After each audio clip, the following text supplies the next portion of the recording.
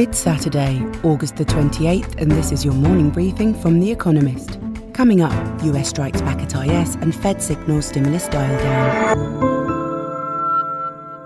First, the week in brief. The American Army carried out a drone strike against IS in Nangarhar, southern Afghanistan, with initial indications showing it had killed one of the group's planners, officials said. Meanwhile, the death toll among Afghans in Thursday's attack on Kabul airport rose to over 170, with more than 200 wounded. 13 American service personnel were killed and 18 injured. William Taylor of the Joint Staff said the attack consisted of one suicide bombing at the airport.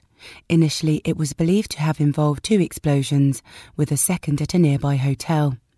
Islamic State Khorasan province, an enemy of both America and the Taliban, claimed responsibility. A spokesman for America's Defense Department warned of ongoing credible threats to the airport.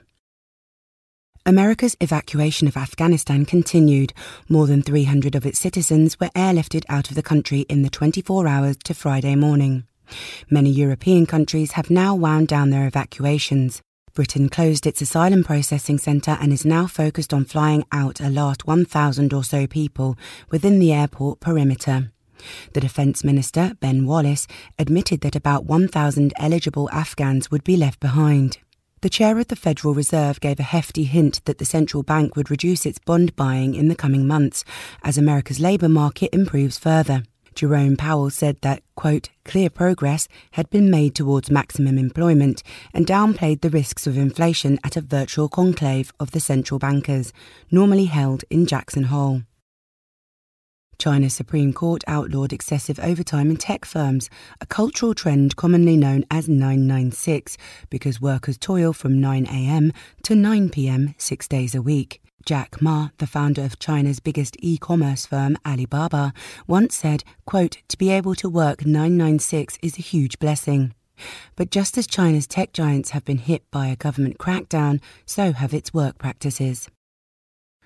Rivian, a California-based electric vehicle startup, filed confidently for a public listing, seeking a valuation between $70 billion and $80 billion. Among its planned offerings are a sport utility vehicle and a pickup truck. Like Tesla, it wants to bypass dealerships and sell directly to customers. Deliveries were meant to start in June but have been delayed due to the pandemic. Tim Cook, Apple's chief executive, received more than 5 million shares in the firm and sold most of them, pocketing over $750 million this week. The stock grant, part of a compensation package set in 2011, was contingent on the tech firm meeting various financial targets, which it did. Under Mr. Cook's tenure, Apple's market capitalization has risen more than 7-fold. The European Commission will launch an investigation on competition grounds into the sale of ARM to Nvidia, according to the Financial Times. The British chip maker is being sold by its Japanese owner, SoftBank, to a much larger American rival. Britain's Competition and Markets Authority said in its recent initial assessment of the deal that the takeover posed, quote, serious competition concerns. And word of the week, kapjil, noun, a South Korean term referring to the authoritarian attitude of senior managers who abuse their power to shout at underlings, insist on unpaid all-nighters and weekend work, and force juniors to go out drinking for hours. South Korea's work culture is notoriously punishing.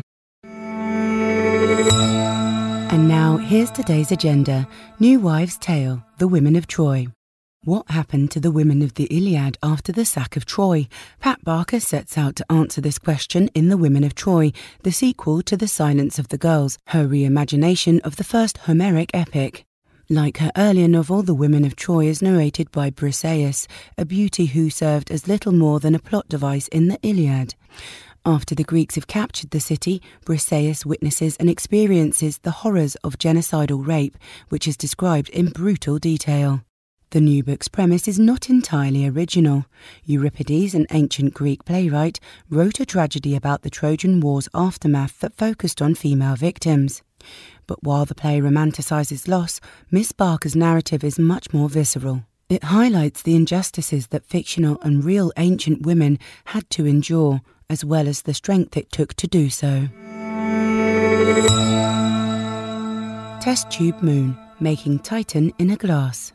Apart from the Earth, only one place in the solar system has a substantial atmosphere. Thus, Titan, Saturn's largest moon, could harbour the secrets of life's origins, owing to its chemical parallels with the primordial Earth. Experiments presented to the American Chemical Society have sought to recreate the conditions of Titan on Earth in tiny glass cylinders. The Titanian recipe begins with water, ice cryogenically frozen.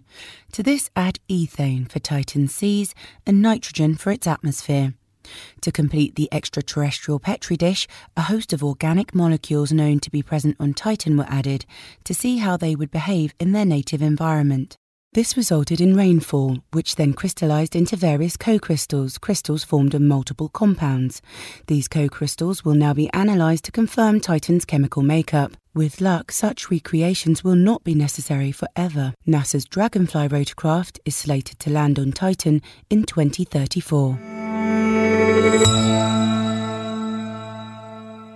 Medieval multiculturalism, Spain at the frontiers of faith. Medieval Spain is known as the land of three religions. After Muslim forces invaded in 711 AD, Christians, Jews and Muslims spent centuries living side by side in a period known as La Convivencia.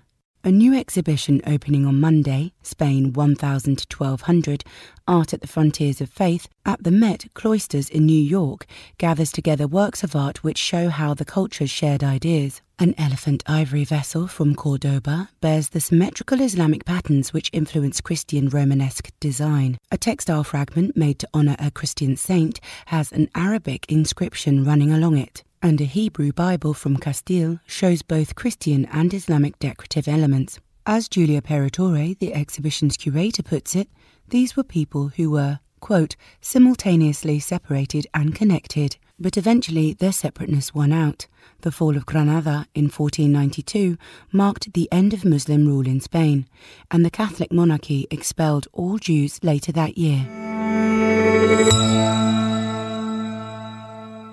Not So Lone Ranger, How to Be a Cowboy. For years, Dale Brisby has been using social media to share the ways of the cowboy with the internet. He now gets to do it on Netflix as the star of his own reality show, How to Be a Cowboy, launching on September the 1st. Sporting a cowboy hat and speaking with a country twang, Mr. Brisby is a real-life bull rider. He manages a program on Radiator Ranch in Texas to pass his wisdom and expertise on to the next generation of cattle drivers. The new series features some of his pupils as they learn how to hang on to the backs of bucking cattle. One such student is the ranch's first female intern, whom Mr. Brisby declares to be, quote, more cowboy and tougher than anyone there, including himself. Light-hearted and informative, How to Be a Cowboy is a must-watch for anyone intrigued by one of the enduring symbols of the American West and how it lives on today. Saturday Profile, Giorgia Meloni, the rising star of Italy's right. 2 years ago, the Brothers of Italy, FDI, was a party on Italy's political fringe, but this August it reached 21% in the polls, drawing for first place with the League, another hard-right party. Though the FDI plays down its status as the heir to the Italian fascist tradition, it has helped propel it to the top. At only 44, its leader, Giorgia Meloni, is poised to be a kingmaker, or perhaps become queen herself. She has been preparing for the top job.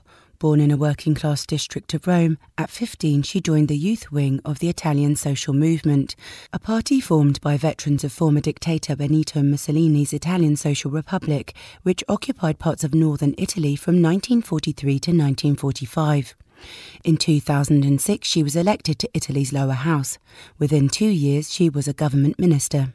In 2012, Miss Meloni co-founded FDI, which she has led since 2014. Her views are standard fare for the European far right. Talk of being, quote, always, everywhere and above all Italian is bolstered with theatrical demonstrations of populism, such as demanding last year that the state give €1,000, $1,170, to any Italian in need. She claims to, quote, defend children by protesting against gay adoption. Her solution to the rickety dinghies full of migrants that arrive is a naval blockade. Though often claiming to be a moderate, Miss Meloni is happy to dog-whistle to fascism. She proudly presented Mussolini's great-grandson as a European election candidate in 2019 in front of Rome's Square Colosseum, an icon of fascist-era culture. Her refusal to compromise helps her case. FDI stayed in opposition when every other major party pledged loyalty to Italy's current government. That positions her well to undermine her rival, Matteo Salvini, the League's leader. She gleefully exploits the electorate's sense that he is a hypocrite for supporting Mario Draghi, Italy's technocrat prime minister. Come election time, the two parties will run together as part of a far-right alliance. If they win enough of a vote to form a government, Miss Meloni will doubtless be rewarded handsomely. But do not be surprised if she has grander ambitions. Finally, here's the quote of the day from Haile Selassie. A man who says, "I have learned enough and will learn no further," should be considered as knowing nothing at all.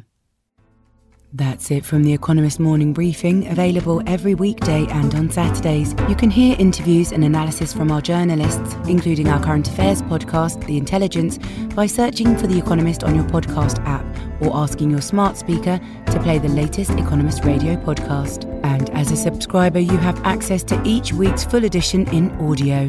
Just download the Economist app on your mobile device to start listening.